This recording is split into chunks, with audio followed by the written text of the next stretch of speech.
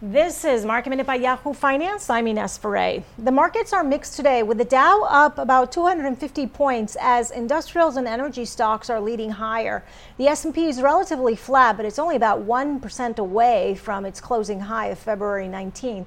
And the Nasdaq is lagging today as technology and communication stocks have been lagging. Eastman Kodak is under pressure after a federal agency said it's putting a hold on a government loan until allegations against the company are cleared up.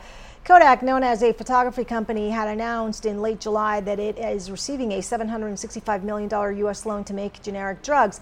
The loan is being scrutinized now with allegations of wrongdoing and questions about alleged insider trading.